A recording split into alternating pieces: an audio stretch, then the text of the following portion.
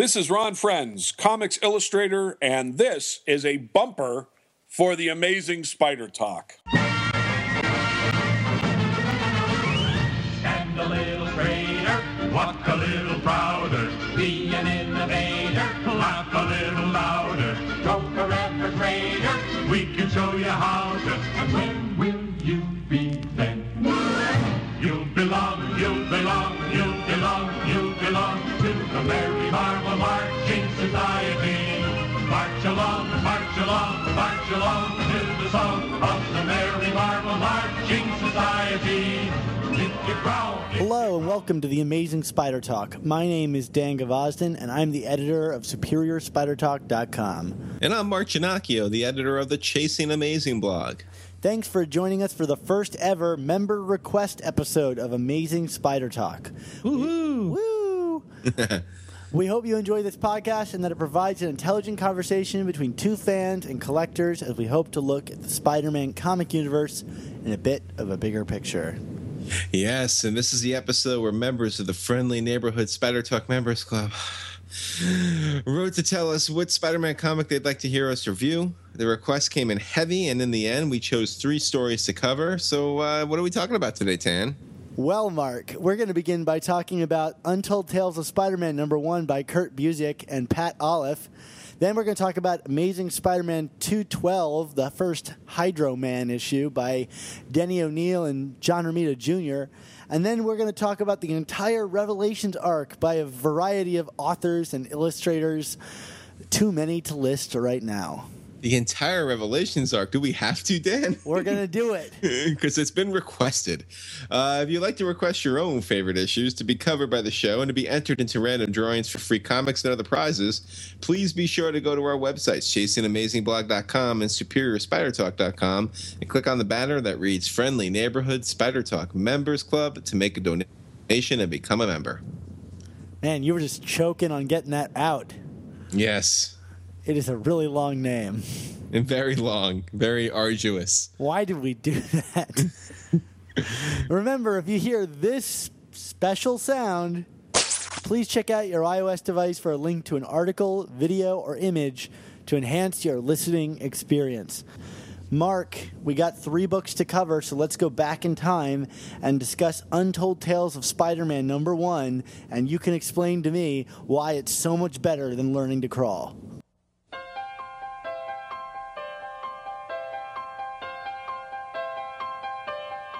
Well, I stood stone-like at midnight, suspended in my masquerade, and I combed my hair, it was just right, and commanded the night brigade. I was open to pain and crossed by the rain, and I walked on a crooked crutch.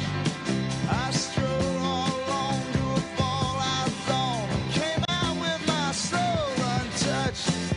I hid in the clouded wrath of the crowd when they said sit down. I stood up. Ooh, growing up.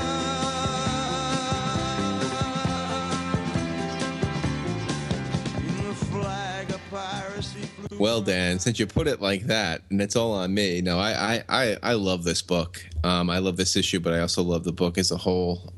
I think this is like one of the great underrated series of the 90s. Just for the uninitiated. So in 1995, so this actually came out in the heart of the Clone Saga, which makes it even more amazing. The Spider-Man, the Marvel editors decided to kind of go back to Spider-Man's roots. And they started releasing Untold Tales of Spider-Man. These were stories that took place during the Ditko Lee era of Spider-Man, but they were kind of their own unique, self-contained stories. But there were new characters introduced, and they took some existing characters and kind of retconned them into the Spider-Man mythos at earlier points. I guess for me, what I like about this is it knows what it is, and that's where it differs greatly from learning to crawl. You've heard me complain a lot about learning to crawl in terms of not knowing what it wants to achieve, and it's just trying to tell. Untold Tales is just trying to tell old school Spider-Man stories Kurt Busiek has like the right kind of voice for a story like this. I mean, like, it's true to the character, but like I'm not sitting there being like, wait, well, where does this fit in on this? It's like, no, I'm just going to tell a story about, in the case of Untold Tales #1, there's this new villain, the Scorcher. I actually do have an issue with some of the villains in throughout this series, but putting that aside, and it's Spider-Man trying to prove himself and prove his worth, and maybe make a good impression on the cops. We have Captain Stacy, who makes an appearance in this book with a nice little picture of Gwen on his desk. So that's like a good probably 30 issues or so before his actual first appearance. I just feel like there's a kind of a vibe to this book that it knows what it wants to do. It's both reverent without worrying too much about not offending anybody about what it's trying to, like, where does this fit in continuity or anything like that. I don't know, Dan.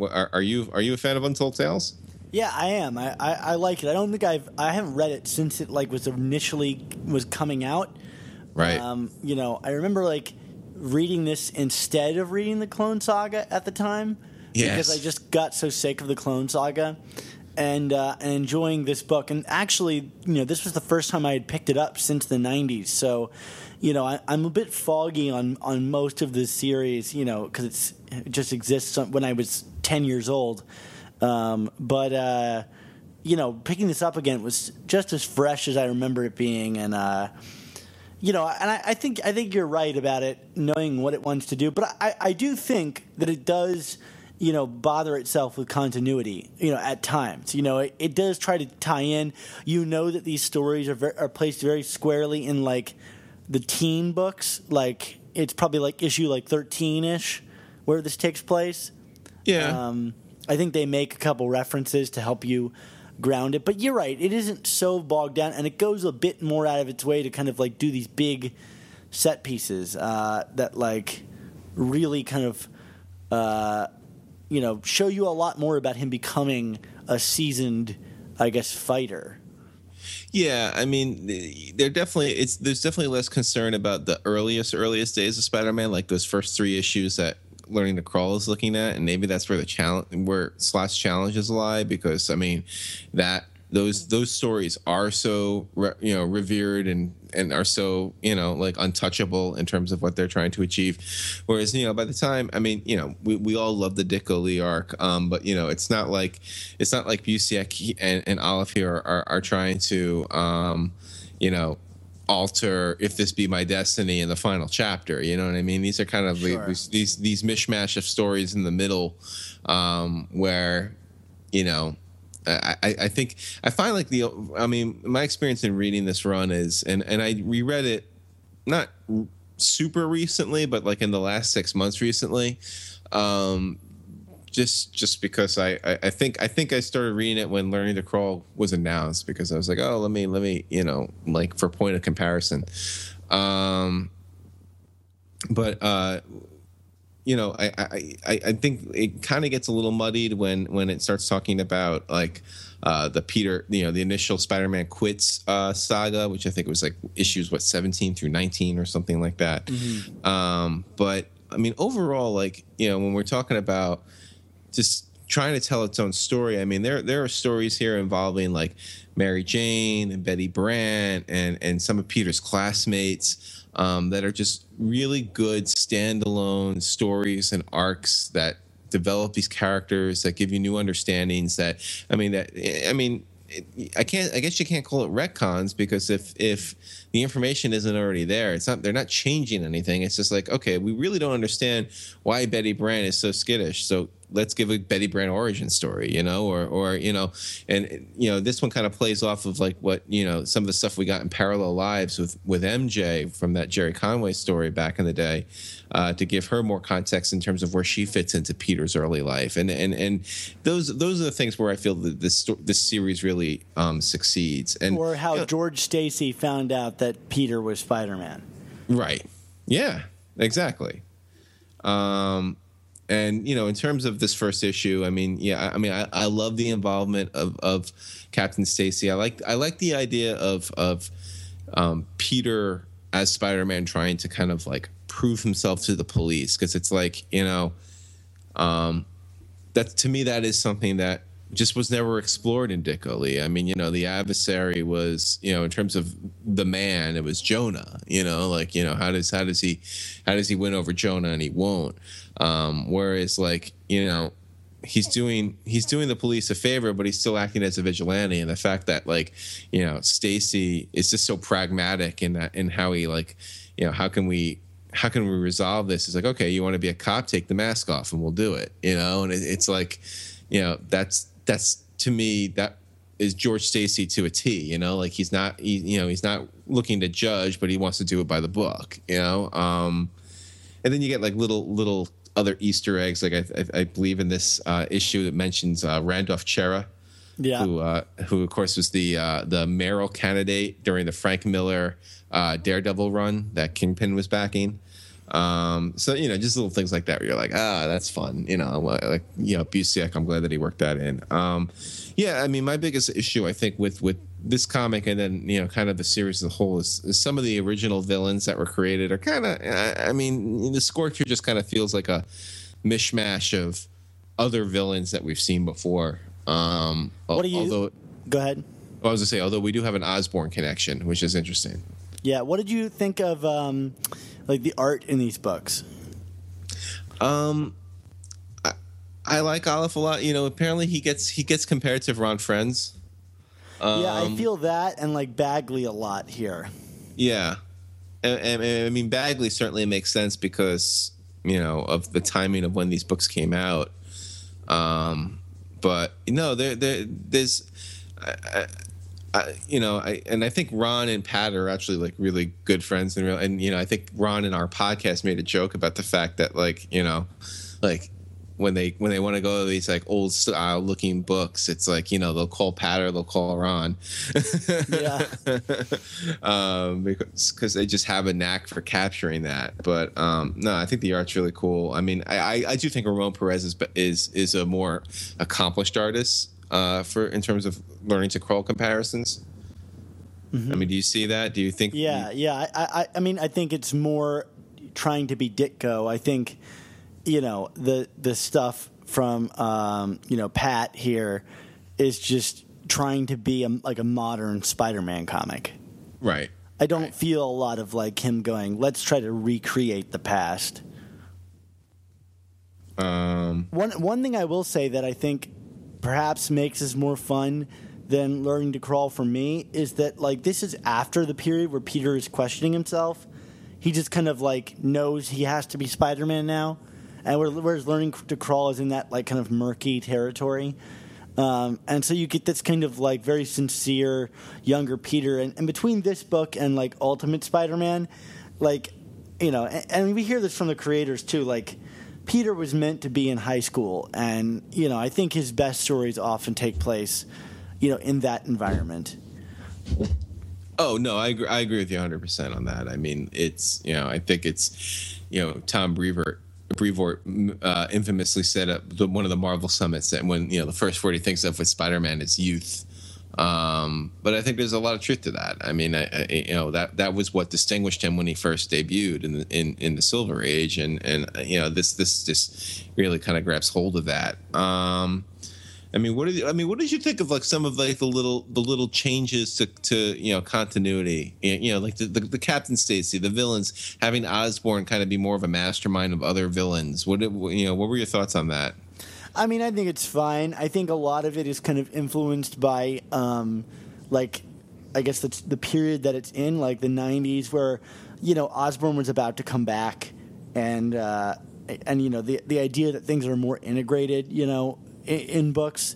It's not very similar to Stan Lee's style, where it was kind of one and done, and you might not hear of a character interacting together, but it definitely represents like a different Marvel, a different philosophy.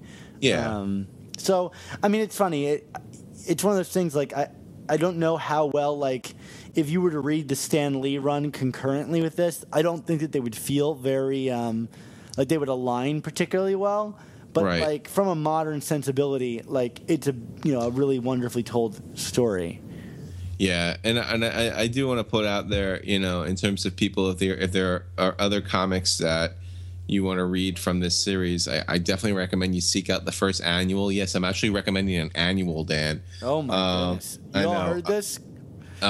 It mirrors the Sinister Six annual, like every way possible, all the way down to the fact that like there's like all these like little bonus features in the back, and like instead of having like Peter Parker's house, there's like Aunt May's recipe for wheat cakes. I don't think I've ever read this one. Now I'm really gonna have to go back. You gotta seek this out, Dan. It's one of the funniest things I've ever seen in my life. It's I mean, like the main story is great, and then like the added stuff in the back, like they just they riff on all of the Dick Goley stuff that we talked about on our podcast a while ago about the creative process, and like here's the rogues gallery, and here's Peter's house, here's his web shooters, and it just kind of riffs, and it's fantastic. I guess the only question I have for you, Mark, is have you tried to make the wheat cakes? No, not yet. I guess I should try. Maybe we should both experiment this weekend. It looked complicated. Like you needed like real buckwheat and stuff like that, and I'm like, I can't find this. Never mind. So you thought about it. You thought about it. Screw that. No. Anything else you want to talk about with this book, Dan? Not really. It's kind of just a simple issue, but one worth digging up, I think. Yeah, definitely. I mean, I am more fond of it than Learning to Crawl, as you've probably heard from other podcasts. But I'm a huge fan of this series. I'm a huge fan of Kurt. Kurt's also very very active on Twitter and does engage and communicate with fans. So that's fun too. And Kurt writes other great stuff. Astro City is this big book right now.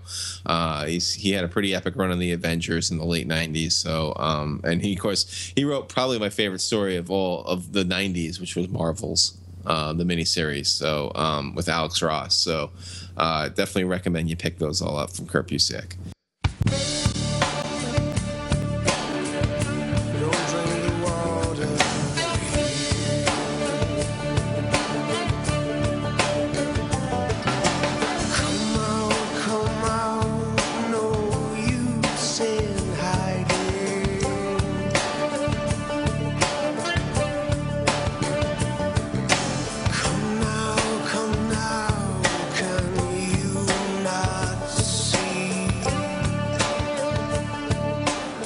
Our second book, Dan, we go from a writer I really love to one that, at least in terms of the Spider-Verse, not a huge fan of. This came in from our super fan, Tom Aiello. It's Amazing Spider-Man 212, the first Hydra Man. This is part of the Denny O'Neil run. Dan, what are your thoughts on the Denny O'Neil run? I think a lot of people like to put it down as like probably the worst run of Spider-Man comics. I don't know that I would agree with that. Like, yeah. I think they're kind of fine. They're kind of just standard ho-hum issues. And, I think if I was reading it when they were coming out, it probably would have really annoyed me to wait month to month to receive such ho-hum issues.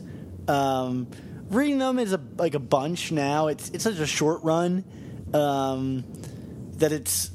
it's okay. And there's some kind of things that make his run, I don't know if they stand out, but they make it memorable, like the singing cowboy. Oh, the singing cowboy, yes. The was the noisy neighbor, and then was it did Peter go to the Coffee Bean and saw him perform or something like that? And then it broke out into a big brouhaha, and he had to fight everybody in there.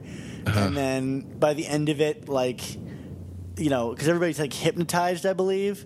Right. And his song is the only thing that can keep them from being violent. And it's that's kind of sweet. Yeah. I guess it's not often you see a story like that build up over all that time. Now, maybe not worth it, but I mean, here's my thing with Denny O'Neil and Spider-Man. No, I don't think he's the worst run. But Denny O'Neil is one of these guys, especially when he came into these books, he was pretty well established in the industry. He wrote, but most of it was done with DC. He had, basically rescued Batman from like, the camp of the 60s. And, he created Ra's al Ghul and did all these like definitive Batman stories of the 70s. And then did all these huge like Green Arrow, Green Lantern stories. I mean, like that talked about race and drugs and, Speedy, the assistant to Green Arrow is doing heroin. I mean, it was like these like genre defining comics. And then it comes to Spider-Man, and it's just so humdrum where you're just kind of like, it kind of reminded me of when in the 90s when they pulled Dan Jurgens in to do Sensational Spider-Man. Like, I mean, there are some people who really like those comics, and I just think, it's like you got the guy who basically, who killed Superman, who did all these like really famous books for DC in the early 90s and 80s, and like he's just really doing this kind of like, it just feels like a tone deaf rendition of Spider-Man that really doesn't give a crap about its history. It's just like, I'm just going to do these comics for a year and a half and be done with it. I feel like there's just no passion to these stories. Like it's just there. It happens. Like there are other runs that I feel are creatively worse, but like, I feel like at least the creators there were trying to do something different. We're trying to create new characters, whatever. I mean, Hydro Man, who the big bad in this issue. I mean, he's the aquatic version of Sandman. Like what's the creativity in this character? I never have been excited by Hydro Man. No, although No. he pops up every once in a while. I like the issue where he got frozen recently, but like not because of him. Right. I mean, there's that great Hydro Man Tom McFarlane cover that's actually more of a Venom issue than a Hydro Man issue. Yeah. But that was just like, oh, we got Todd McFarlane, let's have him draw Hydro Man. Like that was, I think, what that was. Yeah. I mean, just like, like his whole origin and motivation, you're just kind of like, what's up with this guy? Like, it's like, so he has this like terrible accident where because Spider-Man is kind of rushing to action, he knocks him into the water, and then he like there's like a radioactive or something's going on under the water. He's got some kind of like this is after the Submariner fight, which was the previous issue, and Spider-Man's on this boat out to sea, and Maury Bench, best name ever, he's like this guy who's on board. He's established that he's kind of a jerk, and he's playing poker, and Spider-Man is like trying to stop this like nuclear, some kind of radioactive test that's going to be put into the water or whatever, and knocks a crate which hits him so it's Spider-Man's fault, really. Yes. He knocks Maury Bench into the water, and then he transformed. We don't really see that, but he's supposed to get like chopped up by the propeller blade, but he manages to come out alive for some reason. Right. And you're like, I wonder why. And then he starts like sweating profusely. Yes. The sweating in the bar scene is kind of like, okay, that's odd. Yeah, well, I mean, it's kind of, I kind of like the artwork here, and it's, you have this, it's Romita. Yeah, it is Romita. Yeah, I mean, before he's really defined. Right. But like, there's this woman Sadie in the bar who like for some reason cares about Maury Bench, and he keeps giving her like a hard time, and then he just kind of melts, and like the puddle kind of goes down into the sewer and tries to find Spider-Man. I mean, I like some of the visualization of him like coming out of the different like the bucket of water, the mop, and coming out of someone's like washing machine. Yeah. But like it's Sandman all over again. But do we really have like a definition of his powers? I mean, he's Sandman. He just has water instead. Yeah, like I don't know. Like, does he ever like attempt to drown Spider-Man? I don't feel like that actually happened. Yeah, I don't. Maybe not. I mean, there was that Marvel Knight Spider-Man. Yeah, he was in that too. Yeah, there you go. We both love that book so much. No, you know what? I want to talk about this Sadie character, this woman in the bar who's like this woman. This is what you're latching on to in this comic. Well, no, because she like comes back, and I think that's true of like Denny O'Neil's books. He'll like introduce some like really weird like character, like this minor character, and he'll like. You could tell that he's like attached to it. He's trying to build his own universe, so he like keeps bringing it back, like the stinging cowboy. So she like comes back later when it's the like Sandman and Hydro Man are fighting over her affections. Yes. And that's what eventually causes them to like merge into like the mud creature that they are. Yes, that was another memorable Denny O'Neil issue. Yes. I don't know. I just like that Sadie comes back and is like responsible for the like formation of the mud creature thing. She's a hard habit to break, Dan. Yeah, clearly. you gotta have Sadie. Speaking of love, Deb Whitman, who's a key part of the Denny O'Neil run, and has and this is what I'm talking about in terms of like I just don't feel like O'Neil had a real grasp of Spider-Man. I mean, like, has there been a character that was abused quite as much, or just emotionally neglected as much as Peter did with Deb Whitman in the history of the books? I don't think there has been. I mean, there's no way to read it and not think that Peter's being a huge jerk to this woman. Yeah, and it just seems like it's not even like obliviousness. It's like, nah, I'm not. She's hot for me, so I'm gonna do this. And the poor woman is so abused that she like keeps coming back for more punishment because it's just like the cycle that she's caught in. Right. It's actually a refreshing like portrait of like an unhealthy relationship. Yes. Like it's real, and it's the same reason I like Carly Cooper as Spider-Man's love interest, because she got wise to him and then was like, I refuse to be treated, this way by you. Like I'm a strong woman that doesn't need this, and I respect that. And right. Well, So I don't really respect Deb. I feel bad for her. Should we replace the Carly Cooper whistle with a Deb Whitman whistle? No. That would just be a depressing sound. Wah, wah. There you go. Yeah, Deb Whitman, I gotta admit, I kind of rooted for her when she wrote that Tell-All Tale book about Peter, because, you kind of deserved it. Yeah, completely agreed. So what about this fight between Hydro Man and Spider-Man? Spider-Man using some pretty ingenious tactics to beat him. Yeah, I mean, here's another O'Neilism. It's like this emphasis on high noon.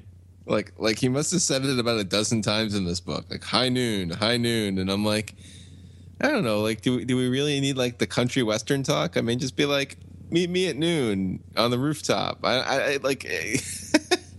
I don't know. Like, did we need the high? I'm being nitpicky. I realize, Dan, but this is what Denny O'Neil Spider-Man does to me. A living legend, Denny O'Neil. Great Batman writer. He's just like, yeah, but so Peter draws him out, and the sun is so high, it's so hot, and basically kind of starts to evaporate him and makes him a easy punching bag, right? Right, but then Spider-Man punches him and he like semi-murders him, and then he's like, whatever. Yes, very cavalier, kind of like how he created him in the first place. Like, I'm gonna run and knock these crates over. I hope there's nobody behind them. Whereas like, years later in the Sin Eater story, he like he's killing himself over the fact that he jumped over a bullet and the man got murdered. Yeah, right. Well, here he like just punches him and he explodes. Yeah, at least with Sandman, he sucked him into a vacuum. I mean, Right. Well, I will say there's one thing I do really like about this issue. It's like the emphasis on the heat wave that's going on and how hot it is, and that like Hydro Man gets like murdered or whatever, and we know he doesn't die, but like he like explodes and is ostensibly murdered, but then it like rains right afterwards, and you're like, that's kind of poetic. Like, yeah, I think it's kind of poetic. Yeah. Very, very nice. Very nice. Yeah. Oh, my goodness. And I do like the visualization of his powers. Like, Sandman is pretty awesomely drawn, but like Hydro Man, he kind of gets a good little shake here. Yeah, I mean, I feel that this is a Lee Ditko villain. It just doesn't have the charms of it. You know what I mean? Like it's that's what it boils down to. But that's Sadie, man. I'm waiting for her to come back. You want maybe she'll be in Spider-Verse. Yeah. They all just go to a bar after the whole thing is over, and Sadie is the bartender. There you go. Or maybe like we can have her do something with Boomerang and Superior Foes. Yeah. I mean, like, look, here's the deal. Like, if Spider-Verse happens and all the Spider-Men don't, like, afterwards just decide to go out for a drink, I'm going to be really disappointed. Like, they need their, like, shawarma moment. Last Spider-Man in the bar, turn off the lights. Yeah, there you go. Oh, well, yes. So this happened. That's about best I could say about Denny O'Neil Spider-Man. This happened. There you go. Well, you know what? Let's move from one story we love to another story we love. Oh, the Revelations arc, as requested by Ray Sumser.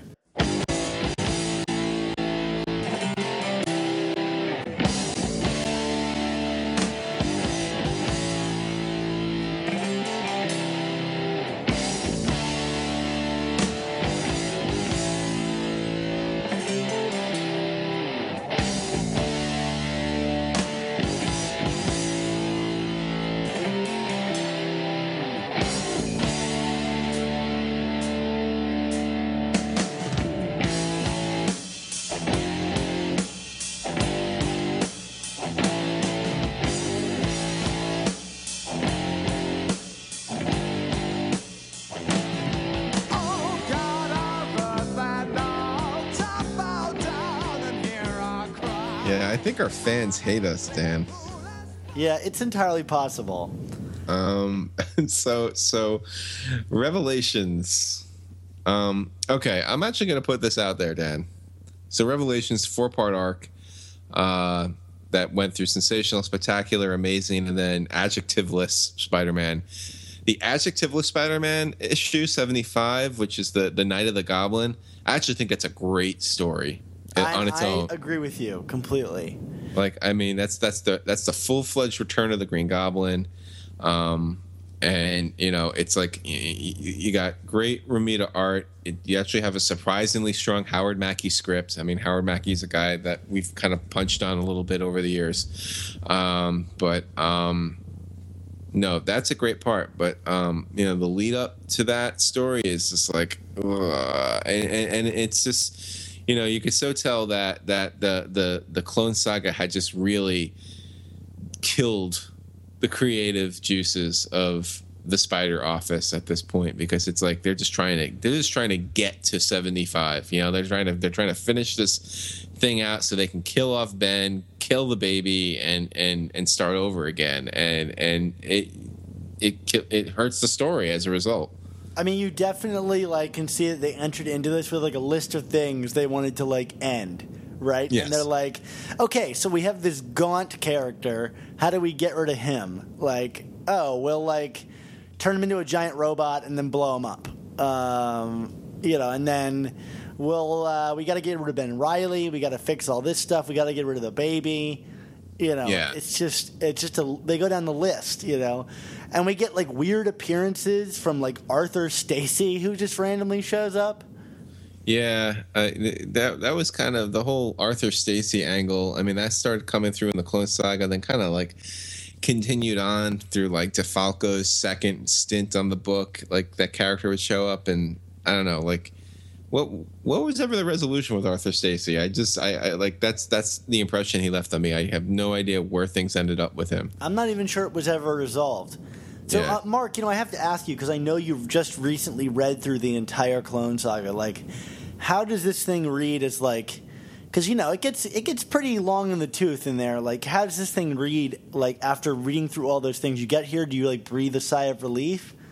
Yeah, you know... Yeah, I guess so, because, I mean, at least... You know, what's funny about the Clone Saga... and I had no memory of this whatsoever, probably because I really had stopped reading about 2/3 of the way through. But like, it gets to a point, maybe in like the last dozen issues or so, where like the stories don't even connect to each other anymore. It's just like, I mean, it just shows just how awful and convoluted and the idea was after a while that they really had no end game. Like I mean, you know, they were just going to keep going until they had to stop, you know, until someone made them stop. You know, they would like introduce like these elements like, oh, there's another skeleton in the smokestack where Ben Reilly was originally, you know, where we thought he was, you know, thrown in and incinerated and blah blah blah. And it was like, but they didn't answer these things, and like, you know, there would be like one story in Amazing and one story in Spider-Man and one story in Sensational, and they wouldn't interact with each other. It was, you know, so like, you know, you're reading this weekly saga and then you come back to it. So like Revelations is good in that, like, it actually, you know, you kind of get back to the beginning of the Clone Saga, where it did feel like it was this weekly thing, and one thing led to the other, which led to the other. I mean, unfortunately, what led to the other was this, you know, this total like burn everything to the ground moment. You know, it's when Osborn returns in Amazing Spider-Man 418. I mean, that's a moment forever and ever that I kind of like resented and have just kind of started to soften to. But like, you know, the fact that he's like the catalyst and what happens to Peter and MJ's baby, which is still never really explained, Right. which is terrible. I mean, that's just terrible writing. Like you got to just say what happened. Like, it's like they didn't want to say that he killed her. Is that what it is? Is that like we don't want to admit to a fanticide, so let's just like, you know, be vague about it. Like, what is up with that? Yeah, how is that not totally damaging to these characters? Yeah. Although I guess we could say, did that ever happen? No, I guess not now. Thank you, Mephisto. You Yes. spared us this. One horrible story erasing another one. That was the one benefit of one more day. But seriously, it's like, why couldn't they just pick what they were doing with this with that story? They didn't. They wouldn't address it. Like, was it a miscarriage? Was she poisoned? Was it kidnapped? You know, like. I mean, it seems as though she's poisoned, like that's food poisoning from Alison Mongrain, which I don't know. Like when you read this story this time, I was like, wait a minute, like, you know, Mary Jane's out on like a date, like she's out with like Aunt May, or she's out with like Aunt Anna, and they're at like this at the Coffee Bean or whatever it is at that point in time, and Alison Mongrain like has just got a job there, and she uses that to poison Mary Jane. Like, how did she know that that's where Mary Jane would go for like a dinner date? Yeah, I do. Yeah, there's a lot of suspension of disbelief, and you know that's hard to do when a story is this bad. Yeah. I mean, there are things to like about it. I like the relationship between Peter and Ben. There's a really like touching, if a little hokey scene where they're up in the attic looking through their memories. No, you're right. There is some gold to be mined from it, and I think that you know that's the thing that's forgotten with the Clone Saga. But like, you know, it's you really have to mine for it. You know, you're digging deep. I mean, like, you know, one of the big new villains in this is this Gaunt, who ends up being Mencken, right? Mendelstrom. I'm sorry. But what's Mendelstrom's relationship? He's one of Osborn's old lackeys, right? Yeah, and he's one of the first villains we saw in Amazing Spider-Man ever. Like, you know, he's a robot master kind of thing. Yes. So, I mean, I felt like that kind of like tipped you off that, you know, maybe there was going to be some Osborn in the works. But well, if you know that it's Osborn, it's all throughout these issues. There's no way of looking at it and going, oh, it's it's not Norman. But yeah. like, I wonder what it would be like to read it at the time. Because what did you think of Gaunt's design? Well, it's like very 90s. It's like everything is bigger and bigger and bigger and bigger. Yeah. He's a giant walking gun. Does he have pouches though? He does not have pouches, but 90s, he might as well. you need pouches. Yeah, one of my favorite things like about these issues is like in Sensational 11 and Amazing 418, you have these like robot kids that Strom has designed. Yes. That fight them, and they like have like seemingly the powers of the Fantastic Four or something. Like one of them's got stretchy arms, the other one's like on fire, and like watching Peter fight them while he's on the phone is particularly wonderful. He's like talking to Mary Jane, I think, and like and manages to defeat. But it's just an odd thing. I remember like when I first picked up this issue, I had not read the other issues in the series. I just picked up Amazing 418 because that's what I was reading, and I was like, why is he beating up these kids? Like, what is going on here? Yeah, it was odd. welcome to the 90s, son. We do mark the death of Stuart Traynor. We hardly knew ye. AKA the man who fixed the results of the clone test. So that happened. Just for people who care. Did you shed a tear? Many. Yeah. And then I captured it in one of my many pouches. There in a pouch. You got to have a pouch. Yeah. So what are your thoughts on the actual return of Norman Osborn? Like where do you stand on that? I think it's fine. I mean, I think there have been more good stories told with his return than there have been bad ones. I mean, the most notorious would be Sins Past, but technically you don't even need Norman back for that story. All the Norman stories I think have actually been pretty good. I mean, Goblin Nation I wasn't a huge fan of, but right, but like Death in the Family and even like the Revenge of the Green Goblin, where he tries to make Peter the heir. Those are great stories. Those are some of the best Goblin stories ever. And I actually think Norman was great for his reveal, and for what he did with Gwen. But other than those two moments, I don't think there are that many great Norman Goblin stories.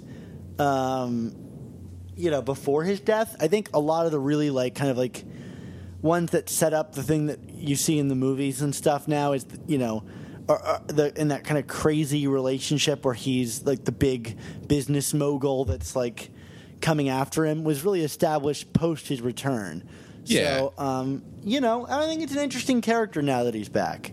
Yeah, I mean, what is interesting to me about Osborn's return, and like I said, I mean, I initially was opposed to it because in my mind it's his death is it's in tandem with one of the most iconic and kind of defining moments in comic book history, not even just Spider-Man history, but comic book history. So it's does bringing him back, when he killed Gwen. Okay, Spider-Man himself did not choose to murder Osborn, but I've always maintained that the act that he did was so heinous, there was no way for Osborn to survive that story. You know what I mean? I think fans would have been outraged if he survived it. So the fact that they brought him back, I mean, does that negate it? In the long run, it doesn't, like you said, because he's been used well. But, the other thing to consider is, I feel like Marvel had to bring him back because when you look at what the Rogues Gallery was in the mid to late 90s at that time, it was a wasteland. You had Kane killed off Doc Ock, so he was out of play. The Jackal had been used to death, if you even consider the Jackal a top villain. You had Sandman was kind of a good guy at that point for the most part with Silver Sable. Venom was going back and forth. Carnage was just overexposed pretty quickly. Lizard, they kind of played that one out. I don't, I even kind of think that they haven't hit on a good Lizard story in a very long time. Well, there was 350, which was several years earlier. I thought that was pretty good. Yeah, that was probably one of the last really good Lizard stories. But point being is where were they gonna go with Peter post Clone Saga? They needed something. And I think Osborn was the only way to do it at that point. They needed something big. They needed him to have a nemesis again because he didn't have one. So why don't we talk about this final issue and why we like it so much? Yeah, I absolutely. I mean, the when I did my Green Goblin countdown lists earlier in the year, I actually put this number 5, which probably ticked some older fans off, thinking that I should have done some more of the Silver Age and Bronze Age stuff. But the reason why I did that was I felt like this was the defining story of the 90s between Peter and Norman. And on top of that, it's written like a nightmare come to life. which is what that would be if you put yourself in the character's shoes. I felt like the terror and awe of the moment was completely conveyed through Mackie's script and Romita's art. Like it's just like, that one scene where he blows through the bugle and Jonah is just like that voice. You know what I mean? Like that. Like that's just bone chilling. Like it's just like why is this character here again? This character was so dead and buried. The fact that like all these people now have to deal with Norman Osborn being back, like as the Green Goblin, like it's a terrifying thing, and I feel like the comic just nails that emotion. Yeah, and Romita Jr.'s artwork, like he's this hulking figure, and so many of the scenes are just laid against a black background, which allows him to just like be this like you said, like a demon. He's just like, it's like he came straight from hell. Yes, without actually being the Demogoblin. And without being not Roderick Kingsley, who was the substitute goblin? The pumpkin Macandale. Yeah, Macandale. Anyway, sorry, but but yeah. I mean, it's like, and you really feel like anything could happen. So has this party that he's orchestrated. That's like a fake party in the Bugle, and he's gathered all of Spider-Man's like loved ones and the entire supporting cast into this one space and rigged it with pumpkin bombs. And you're like, you're already blindsided enough, but like at this point you're like, anything could happen, and man, I mean, reading even now, it's really tense, and he is out for blood, Yeah, well, that's the thing. Like they brought him back, but like they didn't pull any punches with him, which I think was important. I mean, like if you're gonna bring him back in a big way. Like you can't have Norman Osborn and the Green Goblin back for the first time in 20 years, and have him be a patsy. You know what I mean? Like it's probably, in terms of all the shocking reveals that they did during the Clone Saga and even during this arc, it's the one thing that that Marvel just nailed during this era for Spider-Man, in my opinion. Like it's just like they just got it. They got it. They went for it. They didn't hesitate. No half measures, as our good friend Mike from Breaking Bad would say. And it's perfect. And not perfect. What about Ben's death?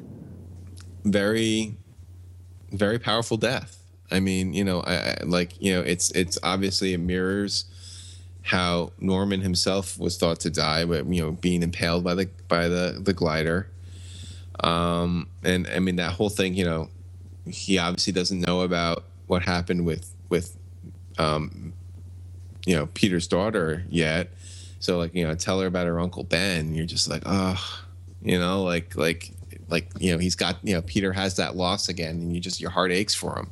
Yeah, and him dissolving is just just dust into the wind. It's pretty heartbreaking, and I understand why people would want to see that character come back, but I'm happy having that be the way he goes out. No, it's a pretty fitting ending. I mean, and it is kind of hard to resurrect goo and dust, but you never know. Yeah. I think the only thing about that comic that always kind of makes me go is like the very, very end, where it's like, oh yeah, so we endured this, we endured that. Oh yeah, we lost the daughter too. So like, let's just get a scene of Peter and MJ. But like, it's like they kind of like, yeah, we got to end the comic now. We're out of pages. Yeah, the kid's gone. Yeah, like this was only a storyline for the last 3.5 years, but just move right along. And that's the way it's been handled ever since. Yeah, pretty much. I mean, I think my favorite thing was when they did that one. There was a few issues later. They did a Christmas issue with Nate Gray, the X-Man. Yeah. And they were kind of like, Peter was kind of like reflecting on like, all the misery he's endured the past year, and like it's all about just Aunt May dying, and it's not like they barely address the miscarriage or whatever you want to call it, and they definitely don't even talk about the fact that he lost his brother Ben, or his clone. You're like, wow, they really just were like, we're done with this story. Never again. Yeah, right. Or at least not until 20 years later when people decide they like this story all of a sudden. Yeah. Well, but that's the thing. Like, I mean, I wrote a list for comicbook.com where I was like defending the Clone Saga. You know, I made use of my recent rereading of it. And I mean, you know, I was kind of expecting to have like more people come out of the woodwork and be like, "Oh no, it really wasn't that bad." You know, I agree, and no, I mean, I was looking on some of the comments on Facebook, and it was like, "What the hell is wrong with this person? Why would they say that? Why are you making me relive this? How dare you?" I'm anticipating a reread myself, in that I think it's the area I'm least familiar with.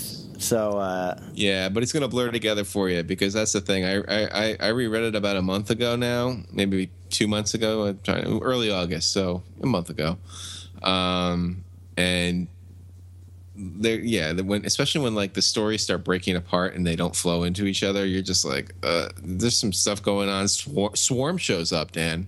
oh, really? There's a swarm arc, and there's another lizard arc, and you're just kind of like, okay. Hey, you know what I forgot to mention to you, Mark? Oh, what's that? Talking about Spider-Man and the X-Men, that new book that was announced. Did you see who the villain of the first issue is? Oh, it's Stegron It and is Sauron. Stegron and Sauron. That's amazing. I can't wait to pick it up. That makes it worth it. Yeah. Stegron, the dinosaur man. Yeah, my favorite villain. Because just calling him Stegron wasn't enough. You had to add the dinosaur man. It's Jurassic Park before Crichton wrote it. Yeah, and the dinosaurs can talk. Yes. And bring dinosaur bones back to life to attack New York City. Yeah, beautifully illustrated by Ross Andrew, though. Yeah, no, I will give him that credit. Yeah, Ross Andrew loved writing. You know, as I think one of the readers on my site wrote, he loved getting like little New York tourist sites in there in his comics. Which anyway, but we're not talking about Ross Andrew. We're talking about Revelations. Anything else on Revelations? Yeah. I mean, there's so much to say, but I mean, I would actually like. Would you recommend this story? I mean, I would at least recommend Spider-Man number 75. I feel like you have to read it. If you're a Spider-Man fan, I feel like this is part of the history. But like, I would also tell people like, you need to read Brand New Day and One More Day. Like, they're terrible. They're bad, but it's like, just because it's a recommended read in terms of context and, you know, this is what this was. I mean, like, this is the 90s in a you know, a snapshot. You know, like, this is what 90s Spider-Man was. But I would sincerely recommend Spider-Man 75.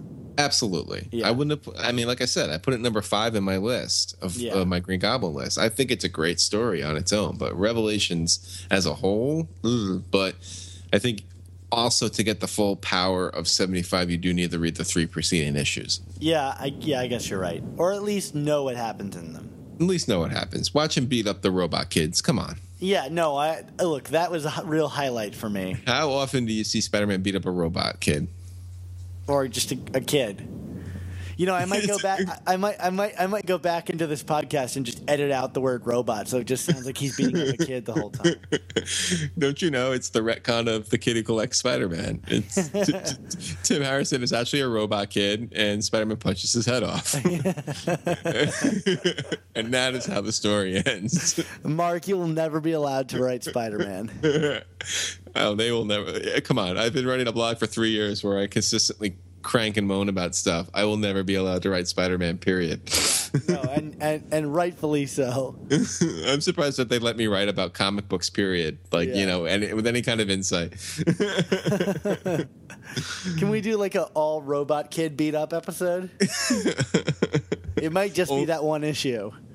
Only if every kid looks like Tim Harrison and the kids from the Power Pack that Spider-Man admitted he got like touched to. Oh man, I should have blocked out that memory. It happened. It did. Is that considered part of continuity? I don't know. I forgot about it. A few months ago, I did something for when I was writing for What Culture about moments that Marvel wants you to forget about Spider-Man, and someone in the comment section brought that up. Like, what about when he got touched? I'm like, oh yeah, I guess it counts. Oh my God, that's gonna be our next member request issue. I would have to find that somewhere. I don't even know where I could find that. Yeah. I don't think you can find it on Marvel Unlimited. Yeah, Marvel. You can pay like $2 to buy that digital copy. All right, there you go. Yeah. Anything else, Dan? I think that's about it. Let's wrap this thing up.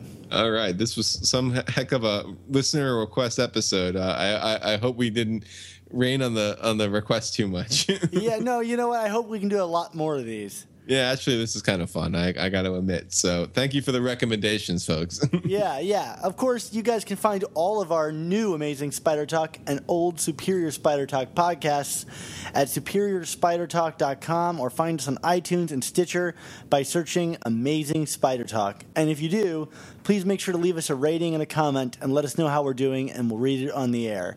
If you have any opinions on these comics, like Revelations, and you have any questions, email them to us at email them to us at amazingspidertalk@gmail.com, and we'll address and read them on the air. Yeah, and also be sure to check out both of our Facebook pages at facebook.com/Superior Spider Talk and facebook.com/ChasenAmazing, because these are great places to keep up with us in between shows. We put up articles and other breaking news about Spider-Man universe. And hey, if you want to harass us about a storyline that we should be talking or writing about, that would be a good place to do it, right, Dan? Yeah, absolutely. If you guys enjoyed this show and would like to be a part of our members request episode, just like Vince, Tom, and Ray were this time, please consider donating and becoming a member of the Friendly Neighborhood Spider Talk Members Club. All you have to do is click on the banner on both of our pages. Yes. For some of your hard-earned money, we will become your indentured internet slaves, right, Dan? Yes. I can't wait to be your indentured slave. Is that not PC, Dan? Probably not. So now I won't be able to write about anything anymore. Yeah. We're gonna be taken off of Apple now for that.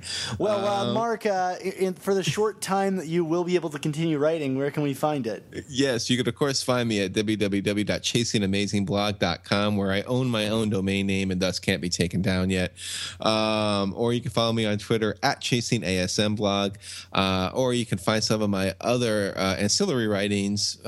For whatever reason, people like it when I write for them at comicbook.com, where I'm doing my lists currently, and at Gimmick or Good at Comics Should Be Good blog. What about you, Dan? Of course, you can follow me on Twitter at Dan Gavosden, or my Spider-Man account, which I seem to be using it a lot more recently, at SupSpiderTalk. And you can visit all of my spider writing and all of my team's spider writing at superiorspidertalk.com. And yeah, I guess that's about it, Mark. Yes. So, in the immortal words of Uncle Ben, why did you make us read Revelations? Wait, no. No. With great podcast must also come amazing spider talk. Walk a little prouder, be an innovator, laugh a little louder, go forever greater. We can show you how to, and when will you be then? You belong to the Merry Marvel Marching Society. March along to the song of the Merry Marvel Marching Society. If you groan with the dour, sour outlook, if you howl, if you moan, you can lose your sauerkraut from keeping trim and in step with the vim and outstep of the Merry Marvel Marching Society. Be an early riser, Strive to be ambitious, speak a little wiser, try to be judicious, be a good advisor, never ever vicious. and when Will you be then? Base front. Lift your head. You're on the winning team. You belong to the Merry Marvel Marching Society. March along to the song of the Merry Marvel Marching Society. If you growl, if you groan,